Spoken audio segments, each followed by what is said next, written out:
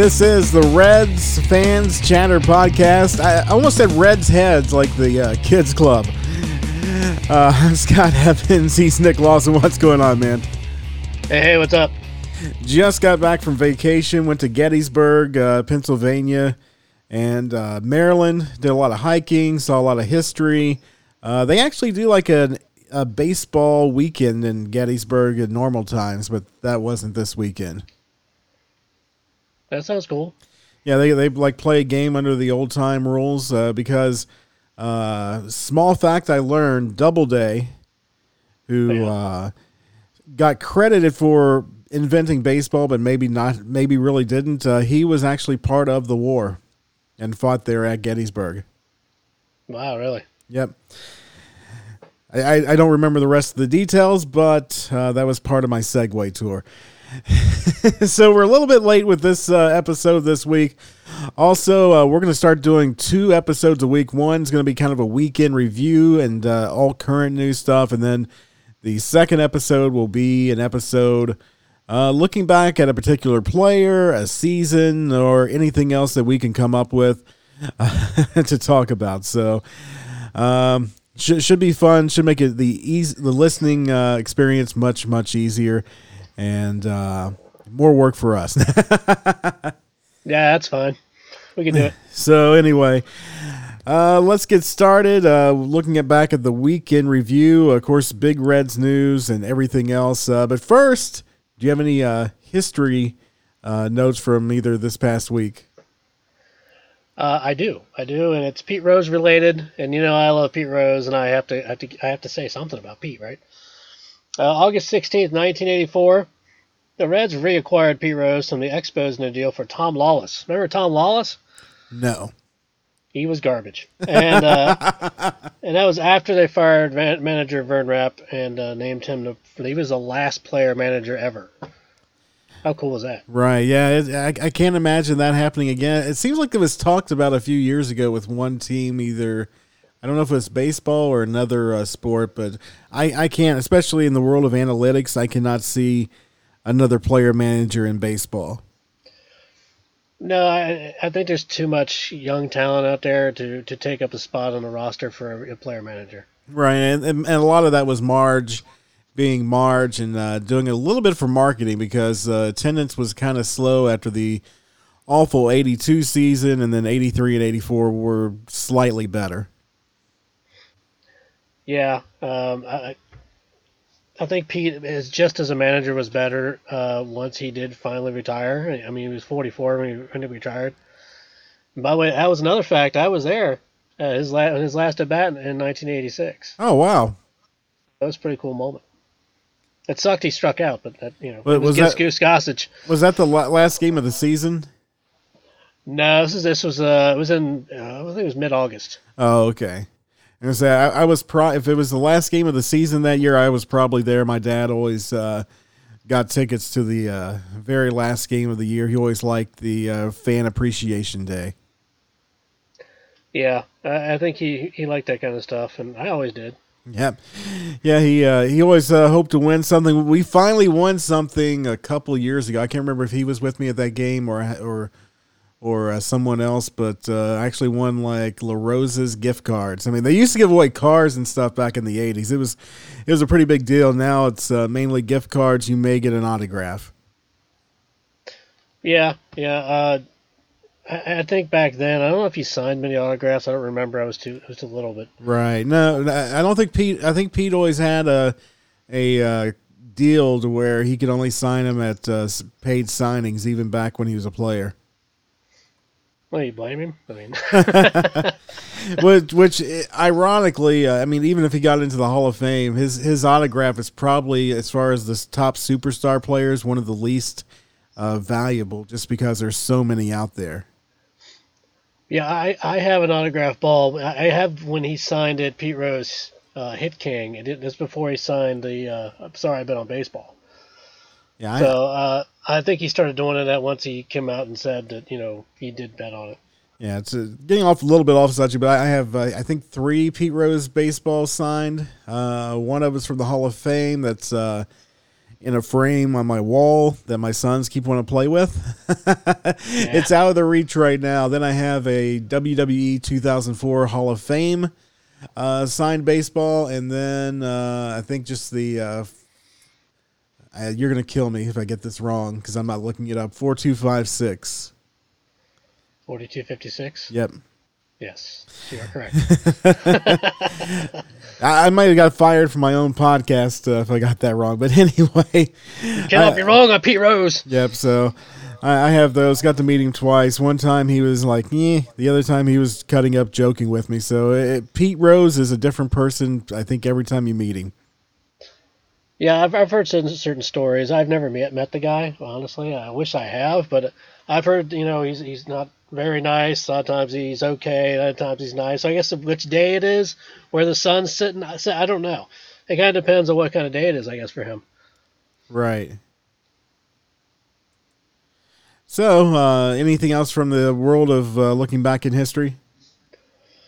I think the only two I had was just Pete Rose ones. Oh, okay. No, that's it. Got you. So, anyway, getting into this week in baseball, the Reds had an interesting week, to say the least, this past week. They played and didn't play. So, looking into the schedule and to the games, first game, August 11th, some moves by the Reds and some big plays during the game. Yeah, Pedro Strop figured he was going to be going to the IL, and which that did happen. And then they brought back Josh Van Meter, who'd been struggling. He hadn't had a hit yet up to that point. Also, during that game that night was pretty fun, pretty good game. I believe it was against Kansas City. It was. If I'm not mistaken. Winker homered. That's why Winker started his hot streak. Matt Davidson homered, and Joey Votto. We talked about him last episode, but Joey Votto is he a Reds Hall of Famer? Well, we know he's a Reds Hall of Famer. Is he going to be a Major League Hall of Famer? And he had a walk-off home run in that game. Or walk-off double. Right. They were calling it a home run. I'm like, no, that wasn't it. Right. Yeah, Votto was happy but not happy with the walk-off. He's like, all we try to do is win, of course, so I'm very, very happy. The goal has been met, achievement unlocked today, right? We got the win. When I made that error today, it was especially frustrating because it was such a crucial time and it was such a very easy play. I was very frustrated. I was embarrassed. All I thought about is how I'm going to solve this. And then I started thinking about my routine, work, and speaking with coaches and making adjustments. Of course, if you watch the game, right before he got his at-bat, while I believe Castellanos was hitting before him, he pulled out like a binder, looking at that on the on-deck circle.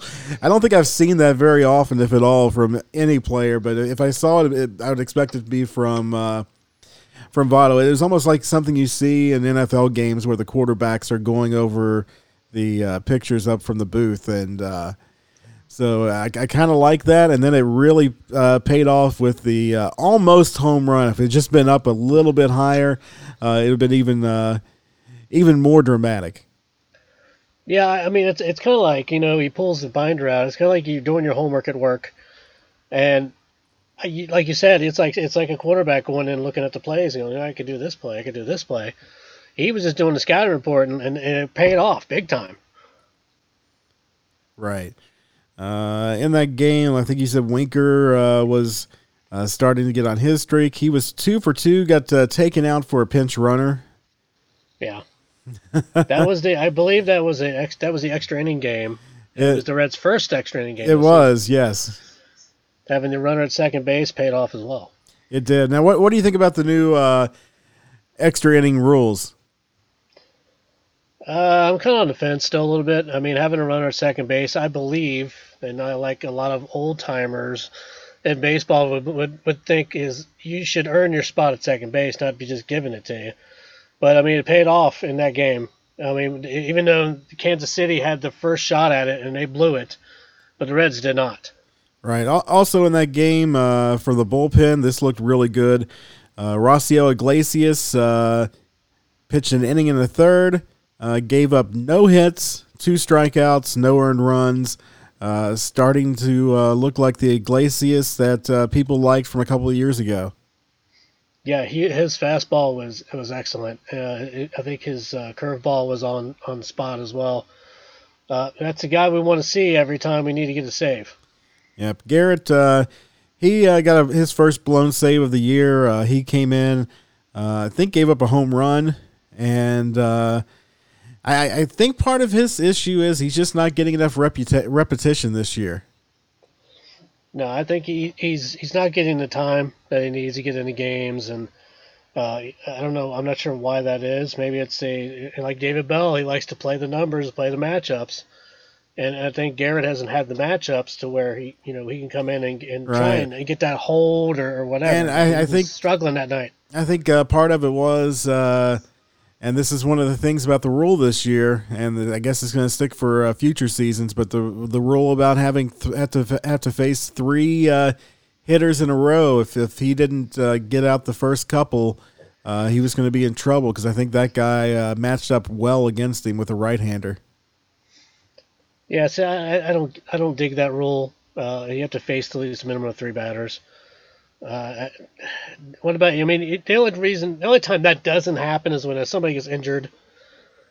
I think that's a poor excuse, really. I think if your guy's struggling, I think he needs to come out. I don't think if he has to face three batters. I think right. It's stupid. And I don't really think it's going to save any time in the game because if a guy's struggling to get outs, then the game's going to be extended anyway.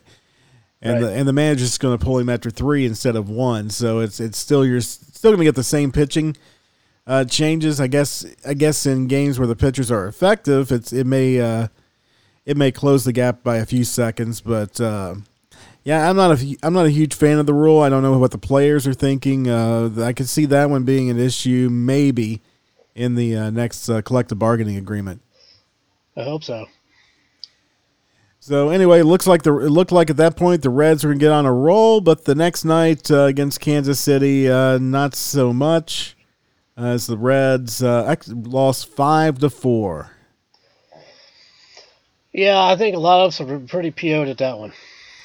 Yeah, that was the game where Votto was 0-2 that night, but coming off the night where he got the big hit. Yeah. Bell played the numbers, took Votto out, I believe in the 7th inning or 8th inning for Jankowski. For a pinch runner, Jankowski. Idea was good, just didn't work to get the run in. And then putting Colon in. Yeah. And Colon did not have a good year this year. After the game, he was hitting 130.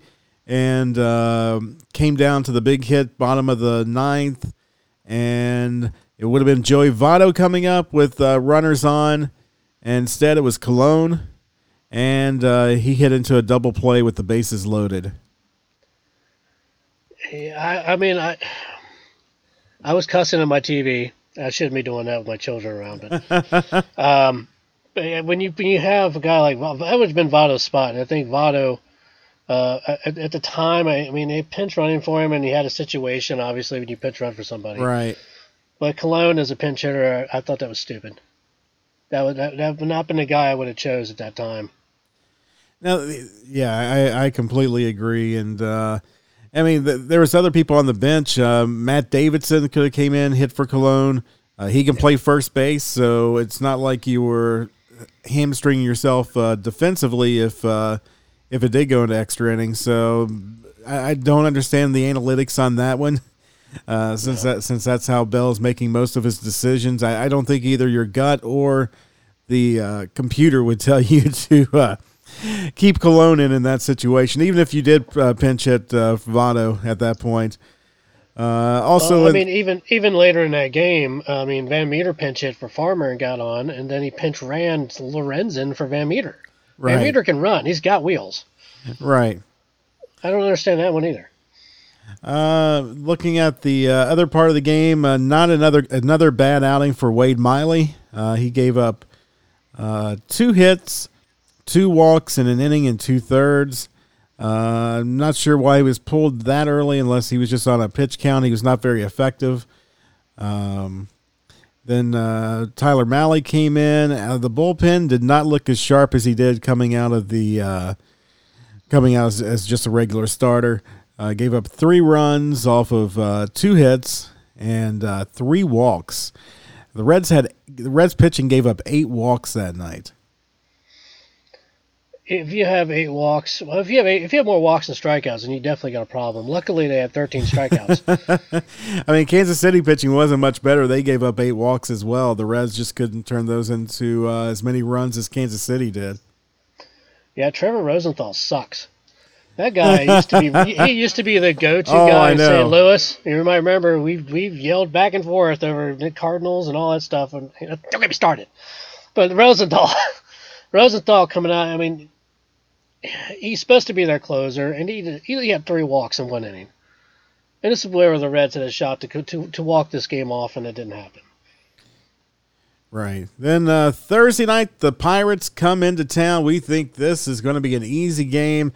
Coming into the game, the Pirates had only won 3 games, and turned out to be not so much. Reds, the score, it looks a lot closer than it was. Reds lose 9-6 to the Pirates.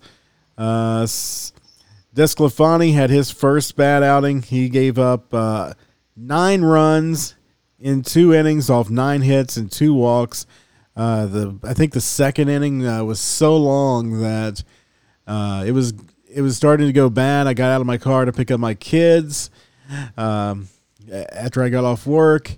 By the time I got them in the car, buckled up, and got the car started back up, the inning was still going, and that is never a good sign. No, when your first inning's going, your first 2 innings really, but your first inning's going about an hour, there's something wrong. And it's not in your favor.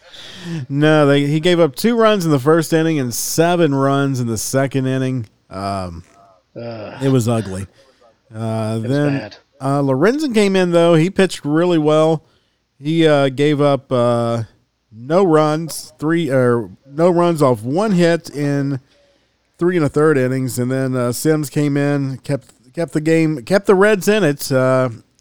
Or at least give them an opportunity. The Reds did come back with 6 runs and just couldn't pull it off in the end.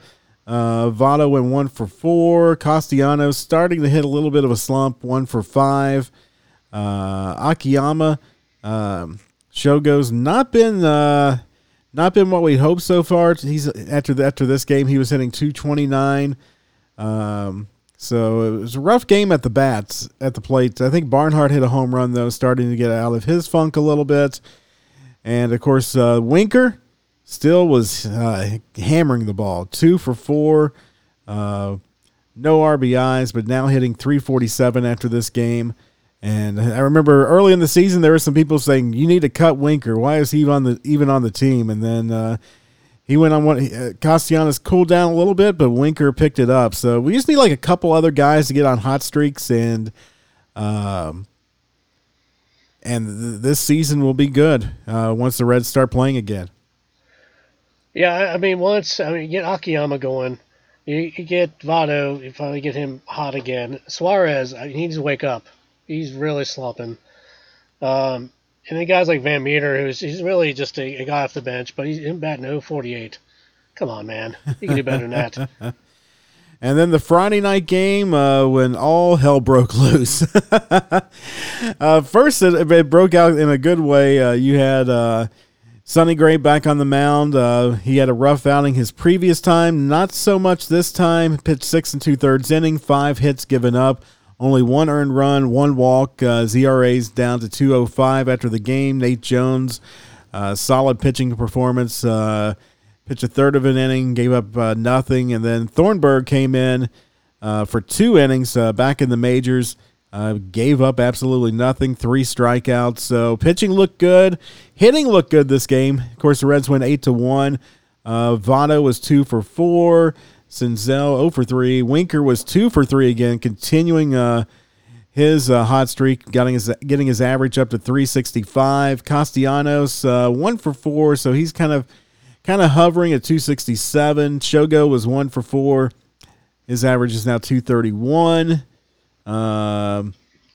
Galvis, he's hitting about 268, which is he's been kind of quiet. He was 2 for 4 that night. But he's kind of quiet on the team, hitting about where you'd expect him to, maybe even a little bit higher. But you don't hear much from Galvis. Of course, his defense isn't the most flashy part of his game. Barnhart was 1 for 4 again. Reds hit home runs. Winker had 2, and Castellanos had 1. And so good night for the Reds until the handshake line. Yeah, I want to go back to Sonny Gray for a second. Okay. In the decision that was made by David Bell, Sonny Gray went 6 innings. He had thrown 99 pitches after 6 innings. He went out there in the 7th inning. Now, I don't know if this was Sonny Gray saying, hey, I can go one more, or David asked him, said, hey, you want to go one more? Whatever. But going out there after 99 pitches, I didn't agree with that. But he did get 2 quick outs, and he was at 110 pitches, and that's when David pulled him. I believe that David probably gives the pitchers a little freedom to say, hey, can you go another inning? Sometimes he won't send them out after 92 pitches, right, like we saw with Luis Castillo a while back. So I think a little bit of freedom with Gray and Bauer and Castillo, and Wade Miley, who knows what happened to him the other night. I was hearing maybe he got injured. I didn't heard anything since, so I doubt that. Tyler right. Thornburg, he looked good. Welcome back to the majors, man. Good to have him in the bullpen. But go ahead, and you talk about the handshake. I'm sorry. Yeah, so so after the game, Reds win. Fireworks are going off, and the team pulls Nick Senzel aside from the rest of the players. Joey Votto is like sitting there with his mouth dropped. House kind of quickly escorts him out. Neither one of them's wearing a mask at that point. Of course, the masks that we're wearing pretty much only protect work if everybody's wearing them, because they're not the kind that can stop the virus from infecting you. It just reduces the spit and spittle to kind of hopefully slow the spread is the idea behind the mask. But because I know some people brought that up, that J.R. House was not wearing a mask getting Senzel, if Senzel was the person that was positive, because it came out after the game that one of the Reds players had tested positive. Now, so many things wrong with that. If the results, how does the entire game get played with the results not coming out till the end of the game, or was it because it was early and they weren't expected till the next day? So many things, so many questions that aren't being asked about that. To me, it's not fair to the players, especially if the Reds found out a little bit earlier before the last out. They should have made a defensive substitution immediately. Some of the moves that David Price makes anyway. I just called him David Price. Oh, combining Brian Price and David Bell. So some of the moves that David Bell makes anyway, a weird substitution may not raise that many eyebrows, at least until after the game, because it's pretty obvious that it's most likely Nick Senzel who had the positive test. Just based on the events that happened after the game on the field in front of the cameras. Hello. It seemed like that could be done much better to where it was done. It could have been handled more privately, and also it needs to be handled before the game. Otherwise, he's out there interacting with his teammates, interacting with the umpires, interacting with the other team. If the positive is a true positive and he's contagious, which we assume that anybody that is positive is, just because we don't know a lot about this disease yet, then it's a problem with the testing. We've talked about that in earlier episodes. I really think baseball and hopefully the NFL gets into that as well, to where they use kind of the the testing that the White House uses, where it's really more of a screening. It's what Governor DeWine used when he was tested positive. It's more of a screening, the antigen test that takes 15 minutes. Screen everybody with that. If they get a positive, then they go do the spit test. It would reduce the time for the saliva test as well. And you reduce the chances of outbreaks happening, like what happened with the Cardinals, what happened with the Marlins. And now baseball's in just super protective mode on all their decisions. And I can't blame them because, another team outbreak, it just doesn't look good from a PR standpoint. Not to mention the health and well-being of the players involved, especially coaches and everything. But it's not a good way to keep the season going. I really think they need to go to the screening method first. Maybe still do the diagnostic test every other day the way they're doing it, and then every day if something happens. But use the antigen test to kind of protect the players. I mean, I'm sure it's not fun going to give a antigen test every day, like the White House press corps does, like the president does, and others. But the alternative of an outbreak happening in a clubhouse seems like it should be worth the risk.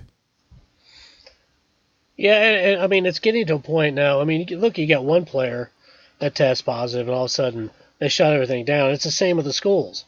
One kid tests positive, and they shut everything down and quarantine everybody. I'm in agreement with you. I think the testing needs to be a little bit better.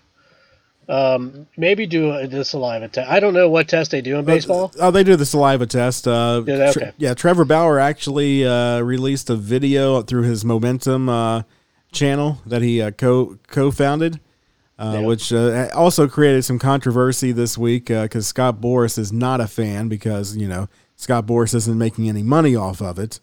And I think some of his other players want to get involved with that, and he's like, no, you need to do it this way. You gotta stay polished. Let me be the voice to market you. Then he does nothing to market them unless they're the Mike Trout level players. I don't think Mike Trout uses him as an agent, but you understand the Michael Lorenzens of the world aren't getting the same treatment as his top tier talent. Right. I agree. But yeah. Anyway, Bauer did a 12-minute video of the entire day, going through his day. He did some podcast and radio interviews. Then it shows him coming out of the game and talking about this is what COVID does, and he wasn't sure if he's going to be able to pitch the next day, and worried about his teammates, of course. He was just he basically broke it down live as he was trying to digest what happened. Went to the stadium the next day, had to go spit in a test tube, which is kind of, if you've ever done an Ancestry DNA, it's pretty much the same type of thing. You just got to keep spitting till you get the saliva filled up to the line. Rob Manfred brought in his plane to fly them to the testing center in Rutgers in New Jersey. Yeah. Of course, Bauer was asking if Rob was there. But he was joking, but it is serious. And then he forgot to self-screen. So the process, it's not a bad process. It's just in order to prevent breakouts, I think you have to do what the White House does, and then maybe tie that in with the saliva test just to confirm that there are no outbreaks that the antigen test would miss, because from everything I've read, it's not the most accurate. Of course, we saw that with Mike DeWine with the false positive. I think it has quite a few false negatives as well.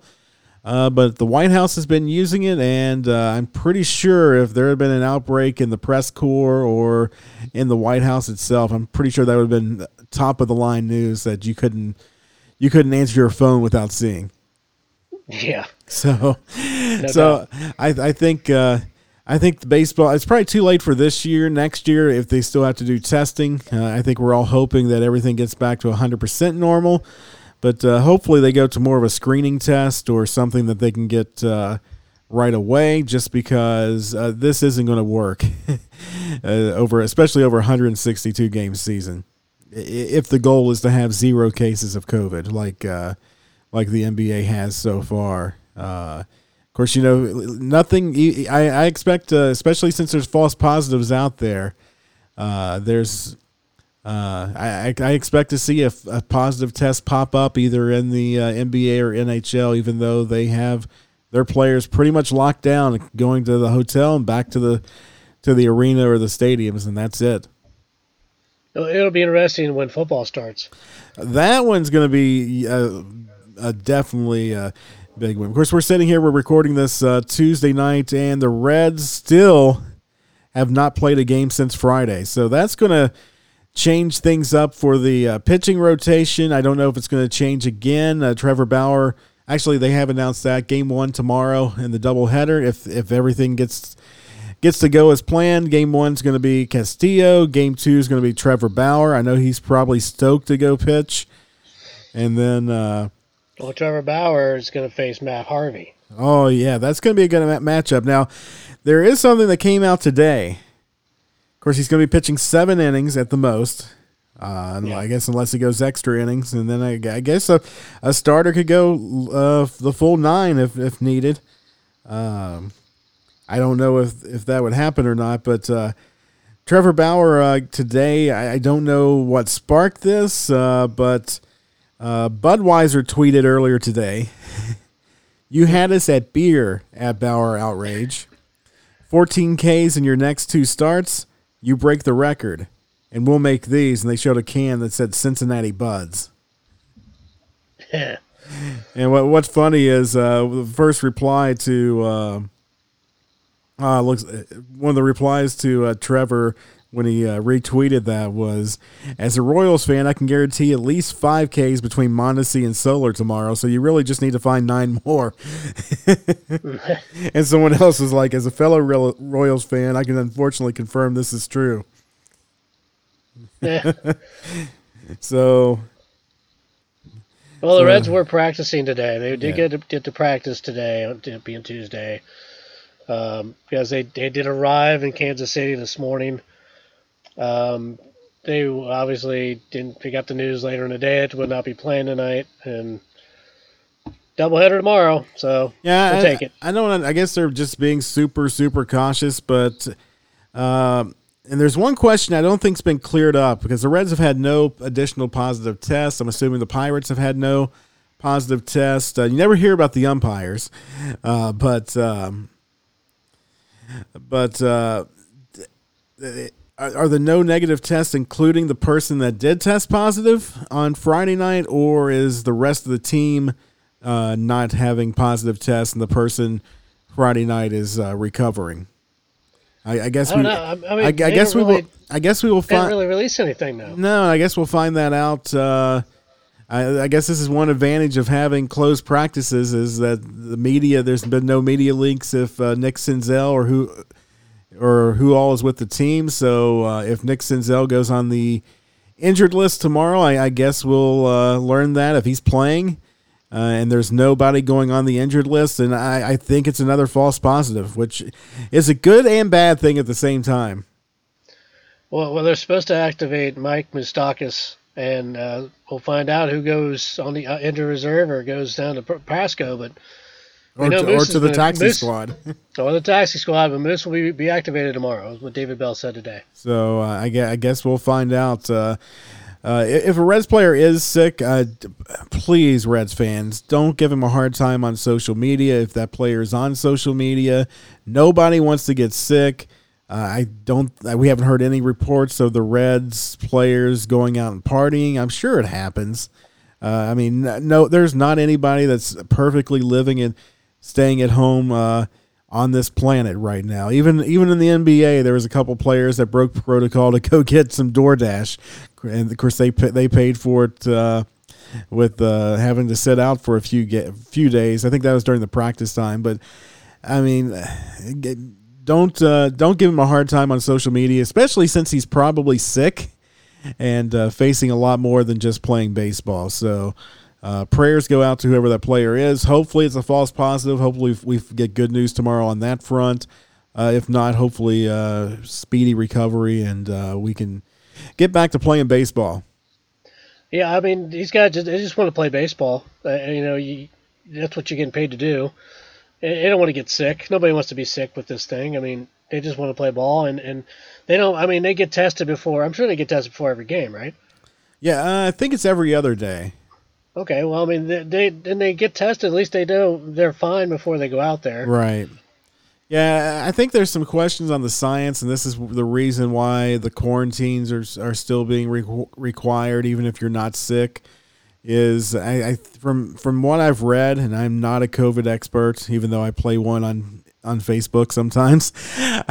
But from what I understand, it takes about, because I've asked this question too, like, okay, if you come back from leaving town and they want you to quarantine, why can't you just take a test? And from what I understand, it could take before the virus develops enough to have enough there to show up on the test. It usually takes about 4 days, which that could also kind of coincide why baseball waited until now. Now they're using a different test, so I don't know if the saliva test is the same or not as far as that goes. But so yeah, it could take 4 days to get to even show up if you did contract the virus, and then of course symptoms could take another up to 14 days total. I think that number's starting to come back a little bit. Just because some of the state guidance and guidance from doctors that I've heard is if you do get sick and you don't know if it's COVID or not, or if you do know it's COVID, that you have to quarantine now just 10 days instead of the 14 days. So I think they're starting to learn more about it. But I mean, it's still new, so it's nobody's saying it's fake, at least not here. So anyway, I've rambled on about this way too long. Hopefully, the Reds get to playing baseball soon. Looking at some of the pitching matchups coming up, of course, tomorrow in the doubleheader against the Royals. Game 1's going to be Castillo versus Keller. Keller doesn't have too bad of numbers, 2-0 with a 0 ERA. I don't know much about Keller. I don't know if he was in the bullpen. But, he doesn't have an ERA. I think he's pitched maybe 2 games where he's gone 5 innings. I think right. A piece. I'm not sure. He's pitched 2 games, 11 innings total, 10 strikeouts, .91 whip. So that's going to be hopefully a good pitching matchup. Castillo's had a rough time of it a couple of games. He's 0-2 with a 3.91 ERA. Yeah, he needs a win right now. And then game 2, we talked about 2 of my absolutely favorite players that are probably going to be at the Reds for a short time. One of them definitely was only a Red for a short time. Hopefully Bauer's here for many, many years, but he only wants to sign 1-year contract, so we'll see how that goes. Yeah. But so game 2, Trevor Bauer versus Matt Harvey. This is Harvey's debut game, I believe. Matt Harvey. Boy, there's some stories about this guy when he was here. There's a story when he left here, too. I will say this at Season Ticket Photo Day.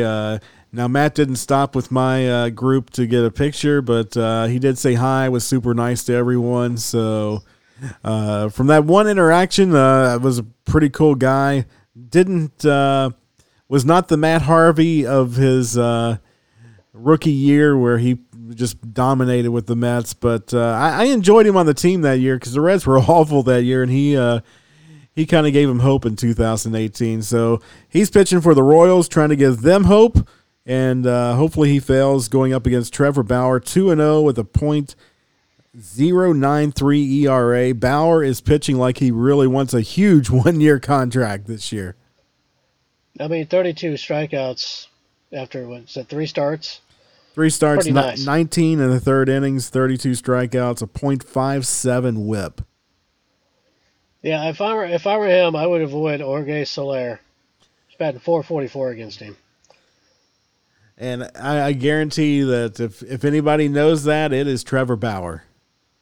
Dan Hunter Dozier's batting .364. Ooh, hopefully Bauer has a good game. Hopefully all the COVID stuff didn't didn't mess with him because he is all about routine. From the few YouTube videos I've seen of him, he takes his own blood for measurements. He does cups on his arms and makes it look like giant hickeys. I don't understand the method to his madness, but hey, it's working this year. He's one strange cat, but I dig what he's doing. And I still say Bauer for commissioner. Yeah, and then looking ahead, Sonny Gray is going to pitch the first night in St. Louis. Second game, Wade Miley. And then the third game in St. Louis right now is to be determined. None of the Cardinals pitchers have been projected yet, so it's kind of hard to do those matchups. But next 5 games, or actually 6 games, what do you think their record's going to be if they get all the games played? As what we count in Kansas City and St. Louis? Yep, 6 games from. I say 3-3 at this point. I'm gonna go the opposite. Okay. 5-1. I like that. That's even better. I'm trying to be realistic a little bit. On our next episode, we're going to talk about the 2010 team, and I'm going to say that if this team's going to get on a streak, it needs to be now. See how well they come over adversity with the COVID scare, and let's go 5. I'm going to go 5-1. And Trevor Bauer is going to hit the 14 strikeouts in his next 2 games. So the Budweiser, I don't even drink beer, but I'll go buy one if Budweiser makes the Cincinnati Buds beer. Yeah, you'll drink, I'm sure. That'll be fun to watch. No. I don't like the taste of beer. So anyway, I've really just lost like 3 of our fans now. Yeah, they're like, I thought this guy was cool for a second. Anyway, that kind of wraps up this portion of the show. But who's your player of the week for What Did Play? I'm going to go with Sonny Gray. I thought he rebounded in that last game. He had 10 strikeouts in almost 7 innings. I got to go with Jesse Winker. Jesse, the guy's on fire. He's batting 365 through 20 games. He looks at the ball and it goes to the wall. So hopefully this time off didn't cool him down. Hopefully the time off warmed other guys up and they can all get hitting together on some streaky play. So pitcher of the week, I'll go with Sonny Gray, and I'm guessing you're going with Sonny Gray too. Yeah, I said Sonny Gray for my pitcher. I think I'm going to go with a position player for my player of the week. I'll go with Jesse Winker as well. I think he's the guy. He's up and coming right now. He's got 5 home runs. He's only got 8 RBIs. Guys, get on base for him to get some ribbies. Come on. And so last part of this show, Reds trivia question. And the way it's going to work now, we're going to give the question on this show. Nick will give the answer, and then on the follow-up show, we'll give the answer. So today's question, name the Reds' first league MVP. You're killing me, man. I guess this is when MVP awards were given out. Correct. Okay. I have no idea. I would probably say Frank. I'll give you. I'll probably say Frank Robinson. I was going to say I'll give you a hint. This guy's a Hall of Famer. Yeah. That doesn't really help. Yeah. I'm still going with Frank Robinson. All right, we'll have the answer on our next show, which is going to be a breakdown of the Reds' 2010 season. It was a fun year. That was great. That was one of my top 5 favorite teams of all time. All right, until next time, go Reds. Go Reds.